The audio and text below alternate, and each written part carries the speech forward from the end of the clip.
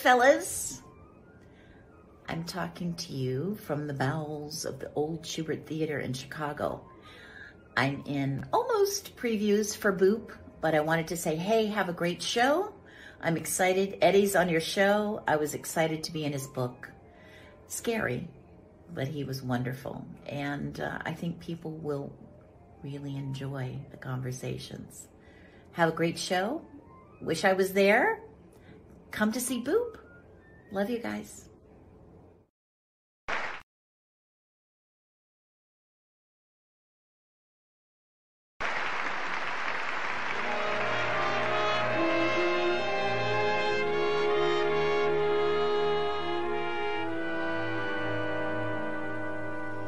It's not where you start, it's where you finish.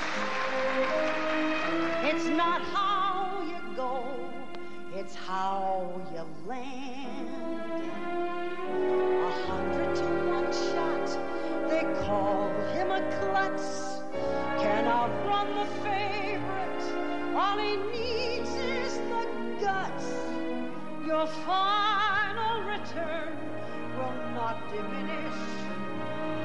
You can be the cream of the crop. It's not where you start, it's where you finish. If you start at the top, you're certain to drop. You got to watch your time. Better begin by climbing off the ladder. If you're going to last, you can't make it fast, man. Nobody starts a winner. Give me a slow beginner. Easy does it. Conserve your fine endurance. Easy does it. For that's your life insurance while you are young. Take it wrong after wrong after wrong after wrong after wrong. It's not where you start, it's where you finish. It's not how you go, it's how you land. 100 to 1 shot, they call him a klutz. Can't outrun the favorite, all he needs is the guts. Your final return will not diminish. And you can be the cream of the crop. It's where you finish, and you're gonna finish on top.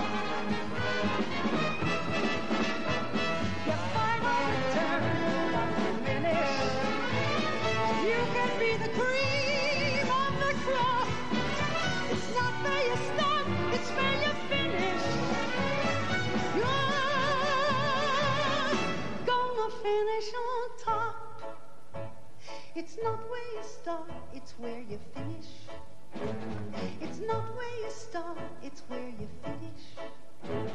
It's not where you start, it's where you finish.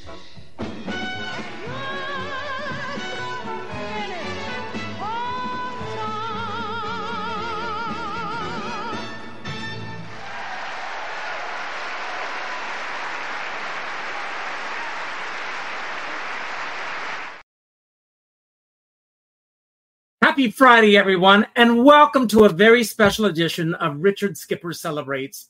Who or what are you celebrating tonight? Tonight, I am celebrating the great leading ladies of Broadway, and to help me do so is this wonderful man right here, Eddie Shapiro. You were here 2 years ago when your book, A Wonderful Guy, came out, and now you've got this incredible follow-up. It's an amazing book. I can't put it down. It should be on the shelves of every theater school in the country, and we need more theater schools, by the way. But we're going to celebrate them tonight, but we're going to celebrate you as well. How are you? Well, honestly, I started tearing up because you just let in first with that surprise message from Faith Prince was so lovely. But then Barbara Cook, on so many levels. As if you know from having read the book, Barbara Cook was the inspiration for all three of the books, starting with this one. So she really was the start of this whole process for me. And to be able to include her chapter in this book now is really fulfilling to me. So that song was so on point, and then hearing her sing again just made me very emotional. So that's how I am. Well, I'm the Barbara Walters of podcasting. There you go. If I can make you tear up, I've done my job. Then I guess we're done. We're just beginning. But you started out on top because your books, first of all, are incredible. The fact that you've gotten the opportunity to interview these great artists, both male and female, on Broadway. You begin your book by telling us that COVID truly helped you out with this book. Yes. And you and we sat down and spoke in March of 2021. Right. And thank you, Richard J. Alexander, for putting the bug in your ear to call me to come on the show. So Eden Castile is watching. I don't know if you know Eden, but she has a phenomenal show celebrating another leading lady. That's Madeline Kahn. And that's directed by Faith Prince. And Eden, made this happen with Faith. So thank you, Eden. Oh, thank you. I wanted to ask you, what kind of a tree are you? Oh my God. What kind of a tree am I? I wish I knew enough trees. I like to think I'm a fruit-bearing tree, and something flexible that blows in the wind, but pretty damn sturdy. So I bounce it back to Eden to tell me with that criteria, what kind of tree am I? Well, do you know why she wanted me to ask you this question? No. Because a very famous interview that Barbara Walters had with Katharine Hepburn. And she said, what kind of a tree are you? And Katharine Hepburn says, I am a mighty oak. So you are a fruit-bearing tree. And a few hellos that I have for you tonight. First of all, Kelli O'Hara is on stage tonight at Carnegie Hall with Sutton Foster. Yes, in fact, Richard, you had scheduled this at 8:00, and the reason I had to move the time is because I'm going straight from here to Carnegie Hall. So how do you get there? Practice, or Kelli O'Hara. So she sends her love, and I'm sorry that she wasn't able to be on here tonight. Also, Rachel York is out at sea. And then, and I didn't even know about this event just a few days ago. You were at the Drama Bookshop. And look at this incredible photo. Yeah, that was lovely. It was really, really.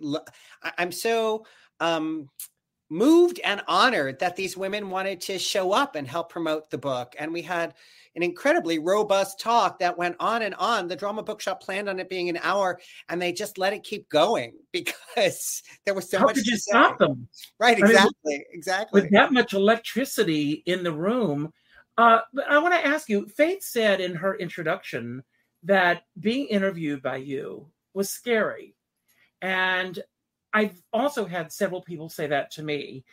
I think it's a great compliment because it shows that you went in prepared. Do you remember the first time you saw Faith Prince on stage and what that experience was like for you? Yes, I absolutely do.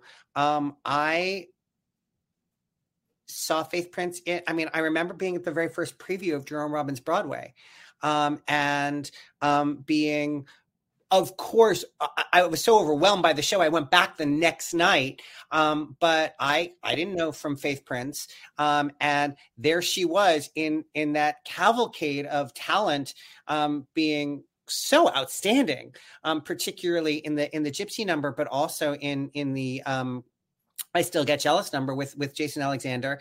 And then very shortly thereafter, that was a very fruitful period for her. It was Falsetto Land and Nick and Nora and Guys and Dolls all within a few year span. And she was blowing it up with such different and varied performances. And I absolutely fell in love with her. And I chased her hard. When I was doing this book, when I was doing Nothing Like a Dame, I approached her with flowers in hand at a concert in Costa Mesa, California. And I had them delivered backstage. And she came out afterwards and she said, yes, of course I'll do your book. And you know I will, because my name is Faith. And I walked away and I said, no, your name is not Trust, but okay, sure. So, but then as it came time, we kept scheduling and she kept kind of having to cancel or avoid or whatever. And she was really kind of dodging me. And I think that she sort of admitted it here that it was scary to her. And she ended up not doing that first book. And then when I had the opportunity to do a second one, I approached her again and she finally agreed to it. But she, sort of revisiting all of this stuff and going through your entire chronology with somebody who is asking questions that are just, not surfacey questions, is a lot for some people, and it's challenging. And she was nervous. But I'm gratified. I mean, as you saw, she was at the Drama Bookshop and talking to you now. So I'm gratified, always gratified with, at the end of it, they come out feeling like, oh, actually that was pretty nice and pretty great. And I felt taken care of and I felt like I could trust. Well, I want to talk a little bit about fear, because the chapter on Barbara Cook was overwhelming to me. I mean, first of all, I remember the first time I saw her on stage, it was in concert when she was doing her Barbara Cook on Broadway concert. Yeah. I saw it 6 times. I kept going back. Yes. And it was, and any chance that I got to see Barbara Cook live, it was a masterclass every single time. And she is so forthright and so honest with you about her fears, from the very beginning. And those fears never left her. Yeah. Yeah. And the humanity of that was shocking to me because Barbara Cook was actually one of the very first interviews I did for Nothing Like a Dame. And so I wasn't prepared for that level of honesty. And I was really moved.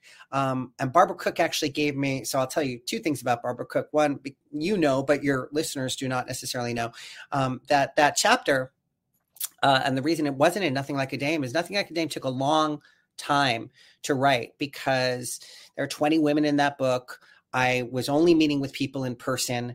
And so I'm bi-coastal. I split my time between New York and Los Angeles. So between my schedule and the schedule of these busy working actors, coordinating was hard. And oftentimes there were multiple sessions. Chita Rivera did 6 sessions. And sometimes we would talk for 2 hours. And then the next time we could meet was 9 months later. So you multiply that by 20 women and it took a very long time to write. And Barbara Cook was one of the first ones that I did. And, by the time I was ready to publish, she asked me not to publish because she had decided to do her own autobiography. Mm-hmm. And I was crushed about that because I love this chapter. But of course, I understood.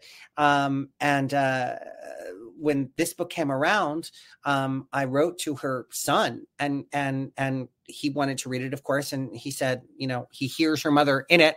And he was very approving. So he agreed to let it be published. So I was so glad to let it see the light of day. But the gift that Barbara Cook gave me, other than just the chapter itself, was, in talking to all of these women, and I'm sure you experience this too, with the people that you talk to, it's the things that you expect, the opportunity to talk to these people and to connect with them is itself a gift. But then on top of that, there are the life lessons that you never see coming at you. And so I'm leaving Barbara Cook's house and she says to me, the usual things that you say, you're very gracious as you're leaving, goodbye, whatever. And she says, she takes me by both hands and she says, you're really very, very good at this. And I am terrible at compliments. So I made some joke. I don't remember. I shrugged it off and she gripped me really hard. And she said, no, listen to me. You have to know that you're really good at this. And I walked away. And yet, the interesting thing about this, excuse me for interrupting, was that she had trouble accepting that within herself. Yes, which is probably why she was very much in touch with communicating it to others. But so I walked down West End Avenue from her place, and I'm thinking to myself, Barbara Cook's been interviewed once or twice. And if Barbara Cook is telling me that I'm really good at this, then I should take that to heart, and not in an egotistical way, but just sort of recognize that I have a place at this table. And that was a really lovely thing to sort of, for her to drill into me that way. I really appreciate it and consider it. Well, let me ask you this. When you started with these interviews, what was your original intent? And do you feel that that is still where you're coming from? Yes. And what I mean by that was, you could have gone in as a gushing fan, or you could go in wanting to share their process with the world, which is what I get from your books and what I love about your books. It is the latter, but the former can't help but come through. It's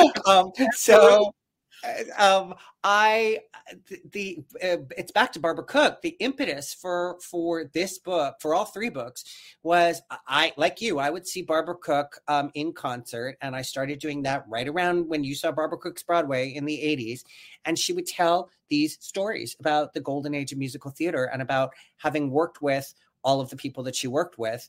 And, they're nuggets, they're patter when they're in the context of a show. And I would always hunger for more of that. And that gave me the idea to capture stories. And I wrote to Barbara Cook. I sent her a somewhat probably embarrassing, probably eccentric letter asking whether or not she wanted to work on her autobiography. And she wrote back, no. And at that time it was true.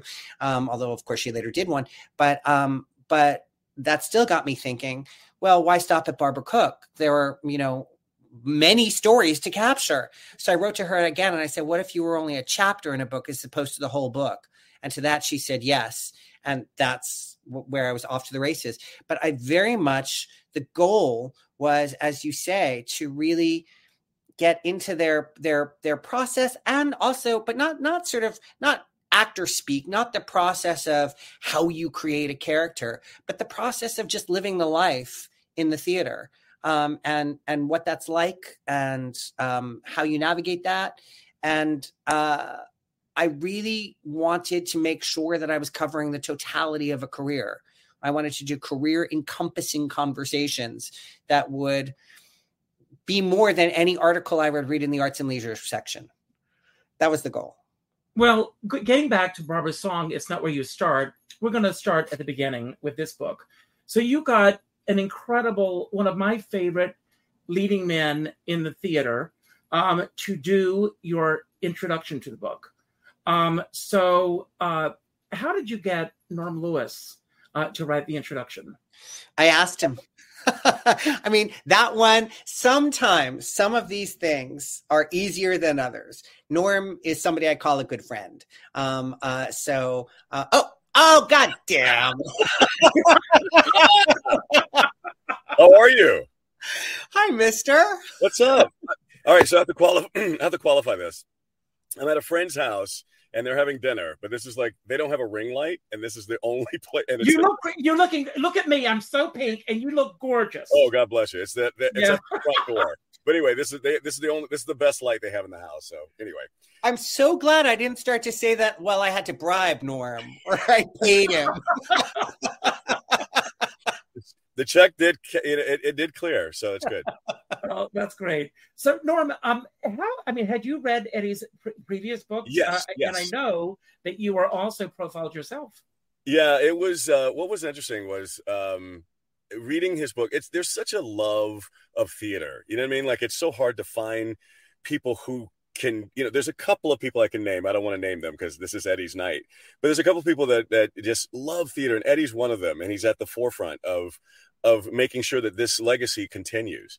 And he writes so almost, I would say, poetically, just because even when I was being interviewed, because like he said, we had several interviews, several days. He made me sound better than I thought I sounded. It was, I was like, Oh, I said it like that? Okay, all right, I'll take that. But no, I was just so happy for him for the first book. I was honored to be in, the second book. And I just love the fact that this third one is out. And you're right.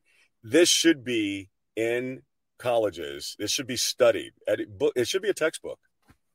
I totally agree. Norm, I want to ask you, and I'm going to put you on the spot for a moment, so forgive me. But, those of us who are lucky enough to sit down with the artist of the theater, Mm-hmm. We have certain hopes and fears and trepidations as well going into an interview. What is it about anyone such as Eddie that you would say yes to? How did that interview, first of all, come about? Well, I would say because he puts you at ease. I mean, I'm lucky enough to know Eddie. Eddie's like really one of my closest friends, but I just know he doesn't know everyone really as well, but he puts people at ease and he asks the right questions and he does it in such a way that will make you go, you'll tell a story and then you'll think of something else. You go, oh yeah. Well, let me tell you this part too. You know what I mean? And it just keeps going and going and going. And he's a great actor because he knows how to listen. That's great.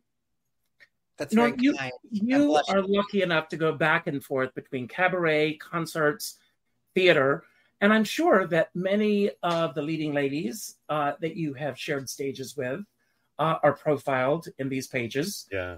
Was there anything that really surprised you about any of the artists that you've had the chance to work with?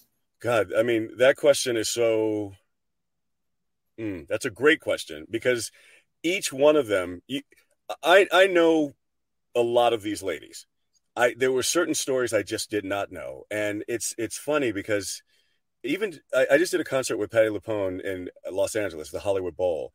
And she was giving us some nuggets that I had never even heard about in her life, about her challenges with Andrew Lloyd Webber and things like that. And even, Cameron McIntosh.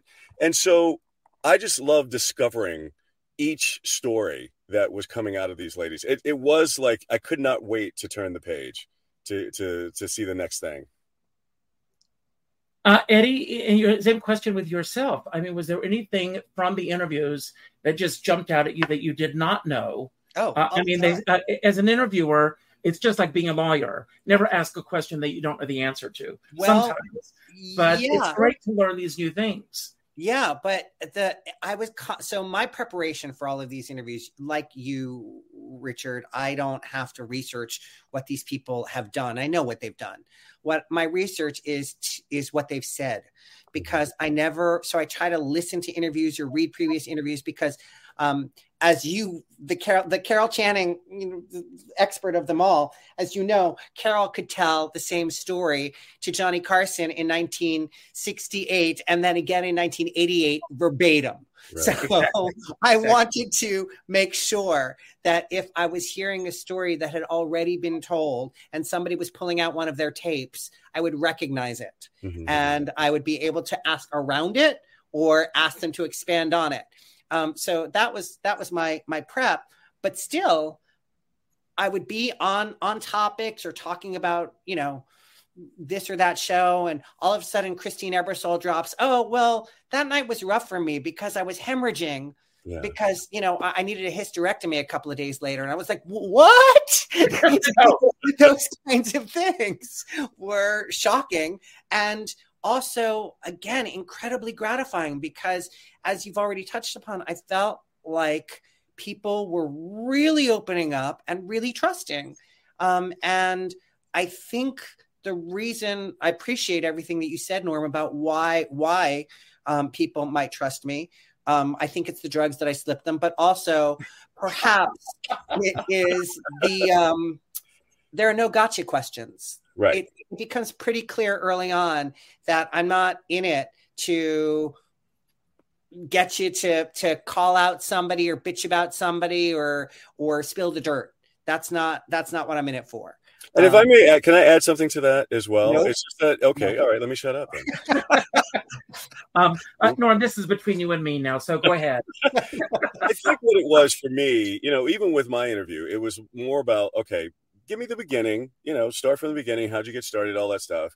But tell me your story. And he allowed me, and he allowed, I'm sure, everyone else, and that's what it seems like from reading it. He allowed us to tell our story in our way. And then he crafted it and put it together in Eddie's way and with permission. I mean, he let us read it. He let us read it first. But yeah, it was like, tell me your story. And we all want to be validated. So for me, it was like, all right, I'll give it to you, And you did. Incredible. But you have to have felt safe enough. And that's, and that's everything. Yeah, truly. Yeah. So Norm, telling your story, before I let you go this evening, you can stick around as long as you'd like, but I know that you're having dinner. So Right. really, I thank you for popping in. What are you having? Oh, I'm not telling you. I'm not telling you that. I got to keep some secrets. Now I've got a frog in my throat. All right, Kermit. All right, Kermit, get out of that throat. Sorry. So would you consider writing your own book? I've been approached a couple of times. Eddie has mentioned that too. And he definitely would be someone who I would go and counsel with, if not use as a ghostwriter. But yeah, I've been approached a couple of times. And I think that I might do that. I want to give myself a couple more years, because I'm still pretty young.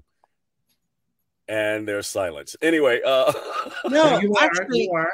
What's so interesting to me, I'm sorry, this isn't about, but what's interesting to me about, telling your story, if I were to work with you on your story, this is now a conversation that shouldn't be on the air, but here we go. If I were to work with you on your story, it's a whole other thing than what I did, because what you're focused on now and what has happened even since we talked for Wonderful Guy, since George Floyd, since Black Theater United, since there's a whole different energy and awareness of being a working Black artist and the responsibilities that come with that. And right. So there's a whole different focus that I would want to go for. Yeah, absolutely. And I love you for saying that, because there have been many artists, I see myself as just a journeyman, just trying to get another job. But there are many people who have come up to me, especially people of color, and especially males of color, who have said that I'm an inspiration to them. So there was a responsibility to that. So yeah, I definitely would want something out there to represent me in the best way. Well, Norm, yesterday I got a phone call from my friend Jackie Parker, who I think you know very well. Yeah. And she was at the Oscar Hammerstein Awards on Monday night. Right. Where Patti LuPone was being honored. Right. And she said your rendition of Being Alive, she said for the first time she heard the song. Oh, no. Wow. I bet Patti wouldn't have liked to hear that. Well, Patti will watch this later, and Patti, come on the show. We can discuss that. Exactly. So congratulations on everything. And Norm, you always are welcome here. Thank you. You're one of my favorites. You know that. Oh, God bless you. I appreciate it. Thank well, you. Let me give myself a shameless plug. I will be at Carnegie Hall December 22nd and 23rd. So come and see me for Christmas. And before that, you're at the Catalina Club in California. Yeah. So if you happen to be in California, come see me at Catalina Club December 12th and 13th. This is not Make sure that I have all that information. I'll put it on the website. Perfect. And this is not about me. It's about Eddie. I love you, buddy. Congratulations.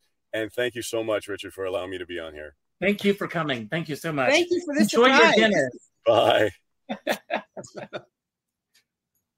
was awesome. Wasn't that fun? Who else you got? I feel like this is this is your life, right? This is your life. I want to tell you, Norm came through, and Faith came through. Everybody's working. Yeah. Everybody. I mean, I reached out to everybody. That's so kind of you. And they're all working. So I was lucky. But everybody sends messages. They love you. So It's great to know that you've got their respect as well. One of the things that I wanted to talk to you about, going back to your previous book, and thank you for sharing these stories, doing what we both do, I have been very fortunate to interview some of the greatest names in show business on this platform. And unfortunately, as happens with life, they've passed on. So in their own words, their stories are preserved here and through your book. So what has that meant to you in terms of allowing them, as Norm just said, to tell their stories? It's so meaningful to me because I grew up probably like you did, devouring books that I want to say books like this. There weren't books exactly like this, but books about the musical theater. And there were some like Craig Zadan, Sondheim and Company that were, seminal. So to be able to add to that canon and leave a legacy of these stories is so meaningful to me on that level, but it also means so much. People like John Cullum and Michael Cerveris have both said to me in so many words that they feel like Michael Cerveris said, good. Now, once he read his chapter, he said, if anybody ever asks me anything about my career, I just have a place to refer them. I just say, go read that, which is incredibly gratifying. But also in the, one of the legacy things that you speak of, and Norm is fresh on my brain right now, obviously. Norm recommended, I had asked Marin Mazzie about participating in these books, and she agreed to do it. And then, of course, I missed her, and I happened to be on the phone with Norm and mentioned that, and he said, "Do it anyway." I was like, "What are you talking about? You want me to get a Ouija board?" And he said, do a chapter on her anyway. So that got me thinking. I thought, well, how could I do a chapter on her anyway in the way that I want to do it? Because what I do is oral history, and I wasn't interested in sort of opining on Marin. But I thought, well, if I talk to people about her and I ask them specifically not to tell me what they thought, but what they saw or what they experienced with her, so that if I could be getting as close as I could to Marin's experience, not somebody else's experience, but of watching her perform, but as close to I could about what she was feeling or thinking in those moments, then that might be worth something. So that's what I did. And that was all about preserving a Marin Mazzie's story even after she was gone. But it was really important to me to get that right. And for that legacy. So I really did that with with Jason, her widower's blessing, and of course his participation. And yeah, it strikes me as a supreme responsibility, and one I take very seriously, and one I'm proud to have the subjects say does what it's meant to do. Well, I have to say that was really one of my, I cried throughout the entire chapter because I felt that I was hearing her voice through this. So congratulations on that. And thank you, Norm, for the suggestion to go that route. Because, and one of the things that Norm mentioned earlier, and I really admire this about you as well, because I can honestly say that we're on the same wavelength with this. These gotcha questions and these bait and switch interviews are a big turnoff to me. Yeah. And I have seen many celebrities be thrust into a spotlight that they truly should not be thrust into. To me, I'm interested in their craft. I'm interested in their process, and their private lives are off bounds to me. I don't want to know the nitty-gritty of their day-to-day life unless it has a bearing on their art. Yes, exactly.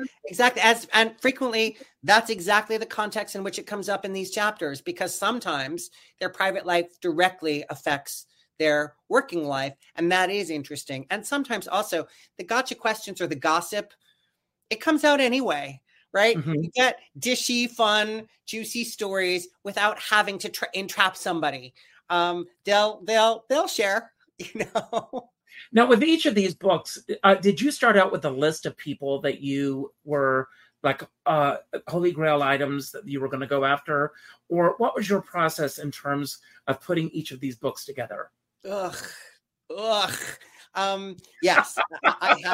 I mean, yes. for the first book in particular, I had an exhaustive list of people I wanted to include, and books being and publishing being what it is.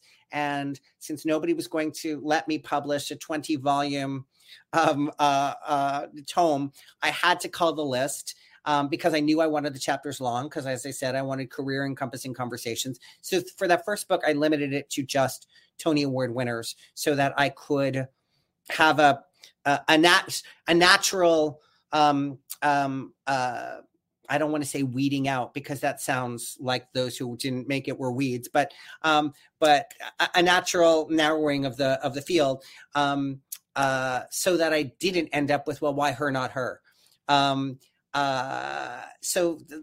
it was a long list, and that's part of the reason why I wanted to do a second book on women, because there were still many more who I wanted to capture. And there are some to this day, they're the ones that got away. There are a few people who have turned me down, or one in particular who just decided she didn't want her chapter published. After that happened to me. I did an interview with someone when I was writing my blog, for my Call on Dolly project. And after she said, "It's not you. I feel that I have given too much of my soul," is what she said.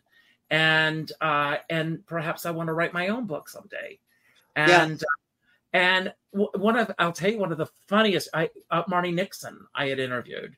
And Marnie Nixon, her book was about to come out, and I had not read her book.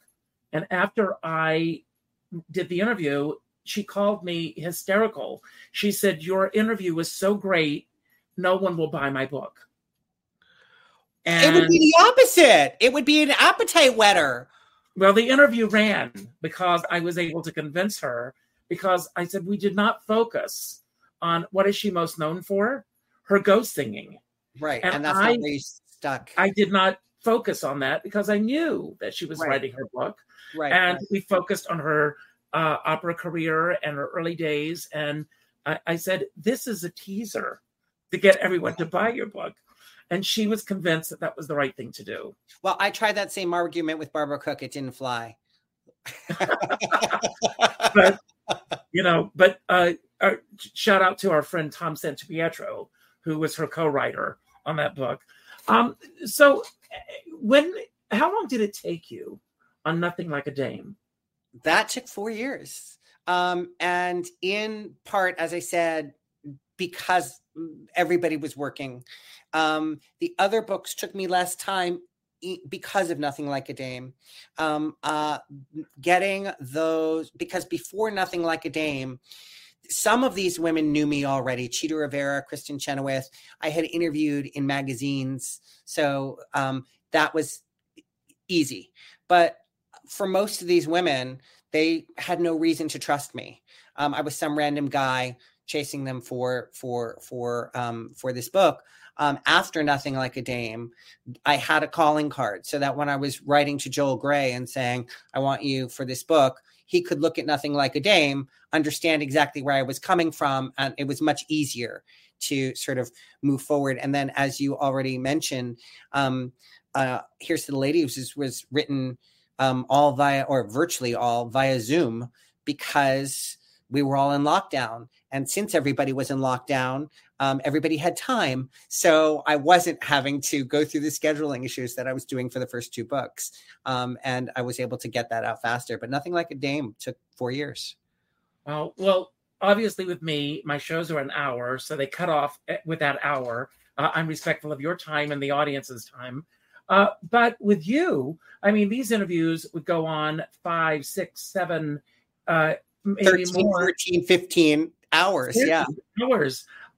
When do you know, in terms of what you're doing in these books? Incredible. Everyone, we're going to talk about how you can get the books later. But writing these books, when do you know that that chapter is now done? Oh, that's actually easy, because I do talk to them chronologically. So I will start at the beginning and get to the end. So we're done when we get to, whatever the last thing that they've been working on or what they're about to be working on, and then we're done. But it's actually, as we're talking about each show and deciding when it's time to move on from that show, that's harder. Because sometimes it's obvious. Sometimes it's clear. We've exhausted the subject. But sometimes I feel like, okay, I've spent so much time on this one show. I have to move on, or the chapter is going to be too heavily weighted, even though I can continue to talk about this one show. So it's a balancing act. Now, you mentioned that with a wonderful guy that you basically had a calling card, and now you've got 2 calling cards. Well, now you've got 3 calling cards. But getting to this book, were there any, and you don't have to mention names, any Holy Grail interviews that did get away? Yeah. And I don't mind mentioning names. I really don't, because I don't think it reflects poorly upon them.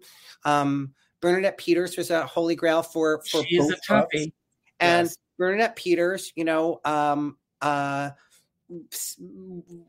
had actually said yes to this book, and then literally the day before pulled out again. I'm told by her publicist that it's just that she's not big on talking about herself. That if we were talking about dogs, she'd be happy to talk, but she's not big on talking about herself. And I said, that's your next book. Yeah, exactly. Actually, the next book is gonna, if I can score more of the ones that got away, that's what I'm going for. But I've talked to her in person about it, Bernadette, and she said, she's like, these books, they're good. She admires them, but just didn't feel ready. But Faith herself said, she didn't feel ready either. She was scared, and then turned out okay. And that's the thing that, look, Bernadette is certainly doesn't need to do this, right? Bernadette is a legend, and there's no reason why her story needs to be in print. And maybe she's perfectly happy with her legacy just being the work. But almost everybody I've spoken to, I mean, I suppose there are some people who've held back and haven't told me if they don't like it, but so many people have expressed how gratifying it is to have their story, as we talked about, as part of the annals, and it's there. And there are even people, Donna McKechnie is one, who have written their own books and still, she said, you captured me better than I captured me. And I think there's something to that it's not about shooting my own horn, just about when you're telling your own story, you're protective of some of the people in it or your own stuff. So there's an objectivity lost. Whereas when somebody else is eking it out of you, they can be a little bit more objective. It's different doing what I do live versus what I was doing when I was doing my blog and interviewing, because sometimes when you're sitting down, and I'm sure this has happened to you as well, they really open up. And you mentioned earlier, and I did the same thing with my blog, I would always send it to them for their approval before publishing it. And that's admirable. So God bless you for that. Well, that is because these are their own words. That's the whole point of it. So I want them to feel represented accurately. And it's, in some cases, it's because, the people would have changes or thoughts because, that's what I said, but it's not quite what I meant. And in some cases, some people didn't want to read, but Patti LuPone is an example. I sent her stuff that I thought was incendiary. She didn't feel like she wanted to read the whole chapter, but I said, here are some passages that, they're a little hot. Are you sure you want these in print? And she said, yeah. But that's Patti. Patti she wears her life on her sleeves. Yeah. And that's one of the things that I love about her. Yeah, absolutely. That's what everybody loves about her. But still, I don't want anybody to come away from this process with regret. I wanted them to feel like I'm telling their stories the way they want it to be told. And that's not sugarcoating. That's just accurate representation. Well, I want to talk about another book that you didn't write, and that's Barbra Streisand's book that just came out. Are you reading it, or have you started to read it? I literally got back from India 48 hours ago. So no, I haven't had a chance yet. I'm listening to the audiobook, and it's 48 hours. Just to let you know that. Yes, and 48 hours and 15 minutes. Don't forget those 15 minutes. But she is very open about people that she worked with. It's not gossipy. This is my story to tell. Right. Which and there's something about being 80 years old, or she's somewhere in there, that gives you that freedom, right? That sort of says, I'm now not worried about whether or not this is going to haunt me, or whether or not this director is going to want to work with me again. I can just tell my story. Is she somebody that you would like to interview in case she's watching? I would certainly not say no, but also when it comes to, it's interesting that you asked that question though, because when I was looking at Nothing Like a Dame, there are some names, Barbra Streisand, Carol Burnett, Liza Minnelli, Julie Andrews, that the reason I didn't chase those women, there were two reasons. One is because all three books feature people who have careers in musical theater, as opposed to some people who have famously done musicals. But Barbra Streisand's career is not musical theater. She did a couple of shows, so less interesting to me, or less of what I was going for. But also, all of those women's stories have been told again and again and again. So while selfishly it interests me to sit on a couch and talk to Barbra Streisand, I don't know that there's anything that I could get her to reveal, or any story that she could tell me that hasn't been told now by her, but also by many others before. So I don't know that I have anything to add to the equation. Well, again, what I love about her book, and yours as well, are the process. I'm interested in how an artist gets from point A to point B and beyond, and also their process in terms of working. What are some of the life lessons that you've learned from some of the artists that you've had the good fortune to interview? Well, I told you the Barbra Streisand one, Barbara Cook one. I will share another. When I talk to you, Carol Channing is always at the front of the brain. After Nothing Like a Dame came out, I had the opportunity to interview Carol. I made it happen, but I interviewed her in front of an audience at Disneyland.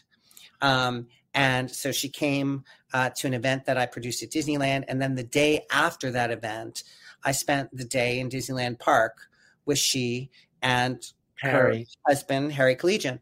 And Harry was 90 at the time, and Carol was 89. And I'm thinking to myself, it's Disneyland. It's packed with people. It's Times Square. And I'm with nonagenarians. And, we're gonna take it easy. Nothing doing. They wanted to do everything we could do. And we got off the Peter Pan ride, and Harry is staring at the carousel. And I wasn't going to put them on a carousel. It's a merry-go-round.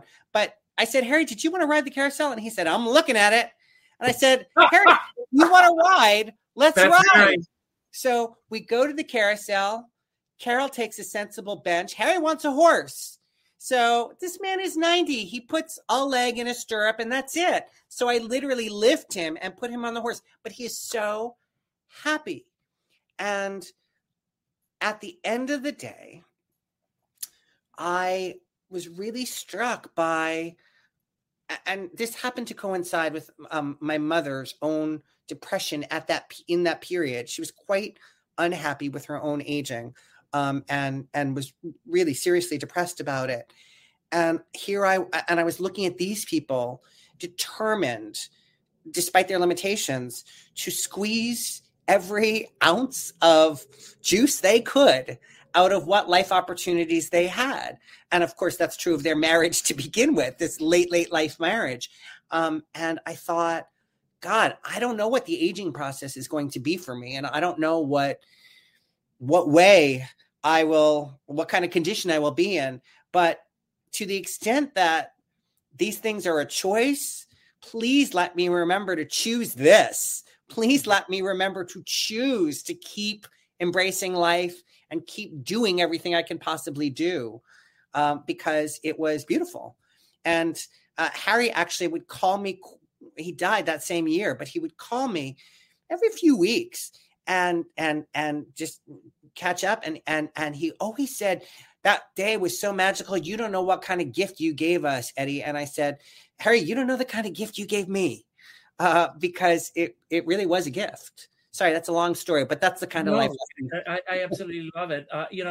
Harry died the day after Christmas. Yes. And every year on Christmas Day, I would get a phone call from Carol and Harry, and Carol would always say, Richard, this is your Christmas carol. And I got that every year. And that year I didn't get the call.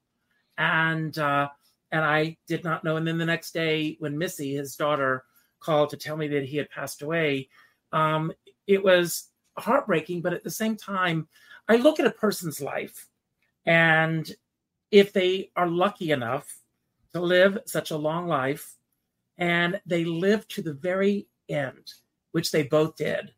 I mean, he had an aneurysm, and she was on stage. It happened after the performance in Palm Springs. So he was in the theater up until the very end, and he chose not to get, not to have the medical treatment that it would have taken. That would have meant going to UCLA, but right. They lived their life to the absolute fullest, and she lived for the theater, and it was her passion, and that comes across in your chapter on her. Yeah, I have. So one of the great things that she said to me when I was leaving her house for the first time, she said, well, thank you so much for being so interested. And I said, interested? Carol, isn't everybody who talks to you interested in talking to you? And she said, well, no. At some point when you have more time, I will privately share. I was with her at an interview once that didn't go so well because the interviewer was more interested in the questions he was asking than what she had to say. And she stopped him. Wow. Stop it. Excuse me. Good for her. Good for her. It was quite an interesting thing. I mean, again, I'm so fascinated in the fact that once you get them on this journey, because it is a journey, telling their stories, that they do want to come back and they want to spend 13, 14, 15 hours with you. Yeah. What's your secret to that? Oh, I can't be objective about that. I've been asked that question, and my wit, my charm, I don't know. It's your interest. You're interested in it. Yes, it is perhaps my interest. It is perhaps my, Norm alluded to it. I think it is the combination of preparedness, but also it's very clear that my love for and appreciation for them and their work and what they bring and the industry to which they've devoted their lives, that's all real. So they can feel that. They can feel that I'm not some reporter on assignment. And that makes a difference, I guess. Again, I can't speak for these people. I can only say I feel both blessed and privileged that they do trust me enough to open up the way that they do, and to tell their stories for that amount of time. Now, you said you just got back from India. Were you able to enjoy yourself, or were you writing a book on Bollywood while you were there? No, I was there strictly to explore. I actually, was on a cruise that started in Athens and ended in Dubai. And then while I was in Dubai, I thought, well, what's nearby that I haven't seen? So I flew over to India for 8 days and spent 8 days there.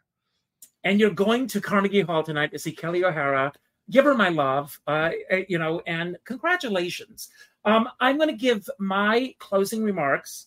Then I'm going to leave the screen and I'm going to let you have your closing remarks. But we're going to close with Marin Mazzie because I wanted to open with Barbara Cook and I wanted to close with Marin Mazzie because that's the bookends to your book. And also that incredible introduction with Norm Lewis. And I found this tribute to Marin on YouTube. So with all due respect to the person who put it together, thank you for allowing us to use this tonight. I want to let everyone know there are 3 books. Here's to the Ladies, Nothing Like a Dame, A Wonderful Guy. Nothing Like a Dame is on my shelf, but yes, it's right behind you. This is what I want you all to do. Call your favorite bookseller and ask if they have any of these books. And if they don't, have them watch this interview and tell them that these books should be on their shelves. It's very easy. You can go to Amazon.com and order the book, but I'm a big proponent for independent booksellers. So if you can do that, that will get this book into other stores as well. So it's important to do that. And if they're not willing to do that, shame on them. They can go to Amazon or Barnes & Noble or the Drama Bookshop in New York City and get it there. And the Drama Bookshop, by the way, that picture that you showed at the beginning, the ladies who were there and we were there right before I left on my trip. We signed a bunch of books there. Thank you. We all signed a bunch of books that are still there in the Drama Bookshop. So if you, I'm assuming they still have some in stock. So at the Drama Bookshop, you can get them signed by myself and those women. And what great Christmas gifts these would be, or holiday gifts, whatever it is that you celebrate. As I say with all my shows, celebrate. I end every show by telling everyone to go out and do something nice for somebody else without expecting anything in return. Pick up the phone and call someone that you haven't spoken to in a long time. Go to your Facebook friends list, and the third name that pops up, reach out with a phone call and tell them about Eddie Shapiro and his amazing books, and have a wonderful conversation with them.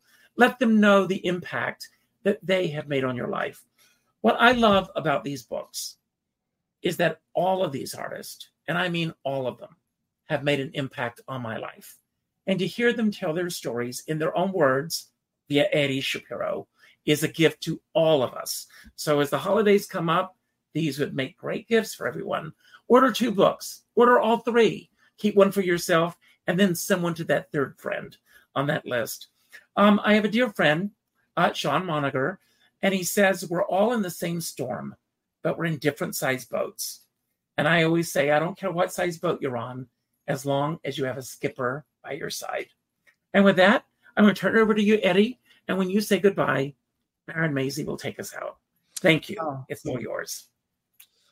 Richard, I just want to say thank you so much for having me. And thank you, Richard J. Alexander, for, as you said, putting a bug in my ear to call you and say, hey, let's do this.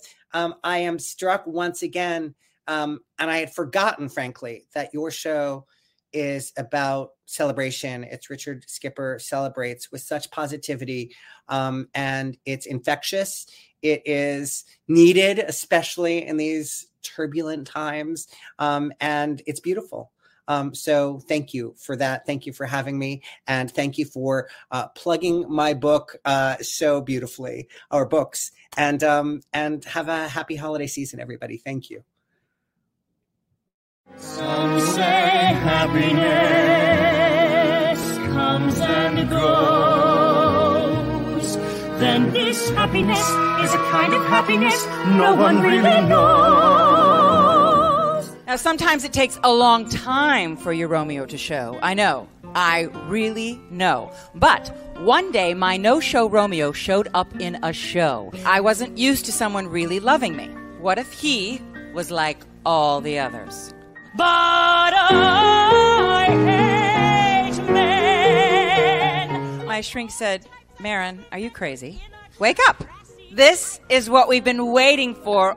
We love to sing together, so it works out really well. We really lucked out on life partners and singing partners. If I were to look for a singing partner, I couldn't find anyone that's more, well suited to, my voice, and I think for Marin as well. Yeah. That's my arrival moment when I got married. I think that when I would say I've arrived in life, and my life, took a turn. But I apparently vocalized too loud. He's not vocalizing too loud. When he rehearses a song to learn it, he really has to sing it full out all the time. Like, I can learn things really quietly, and he has to sing it full out all the time. So, I am extremely grateful, but I'm never supposed to be proud or feel good about myself. I've been in therapy for years, and I still feel that way. I'm wearing a denim from the Vermont country store. And he came to the first preview, and I texted him at intermission and said, will you still sleep with me? And he didn't text back. My husband is over here laughing because he knows it's true. The roles usually performed by Marin Mazzie will now be performed by Marin Mazzie. Don't speak, be silent, please, don't speak, be silent. And as we started rehearsal, I started to fill up, just bloating, which was very odd for me, something that really never happens to me. I was on the phone with my internist and saying, this is strange, and he said, it looks like you have some growths in your ovaries. On the 6th of May, Wednesday the 6th of May, the day I will never forget, I learned that I indeed had ovarian cancer. And I stepped out on stage and sang, life is what you do while you're waiting to die. And I was like, John Kander and Fred Ebb are scoring my life right now. Life is what you do while you're waiting to die. Life is how the time goes by.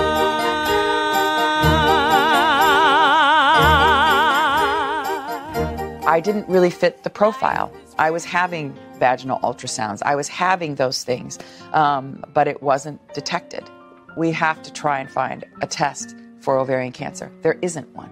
I think women just think they're going for a gynecological exam, like the pap smear, that sort of takes care of it. It does not.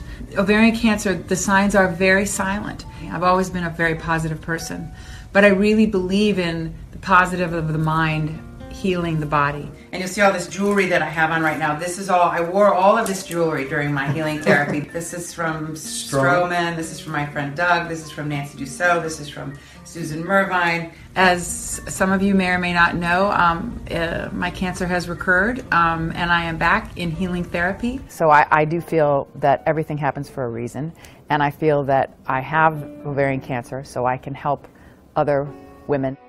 When all of this love started coming in to me, I was overwhelmed by it, but it was something that saved me many, many times. I feel very grateful and lucky that I have been able to make a living in this business, and I think that's the greatest gift, and to have my amazing husband as my life partner.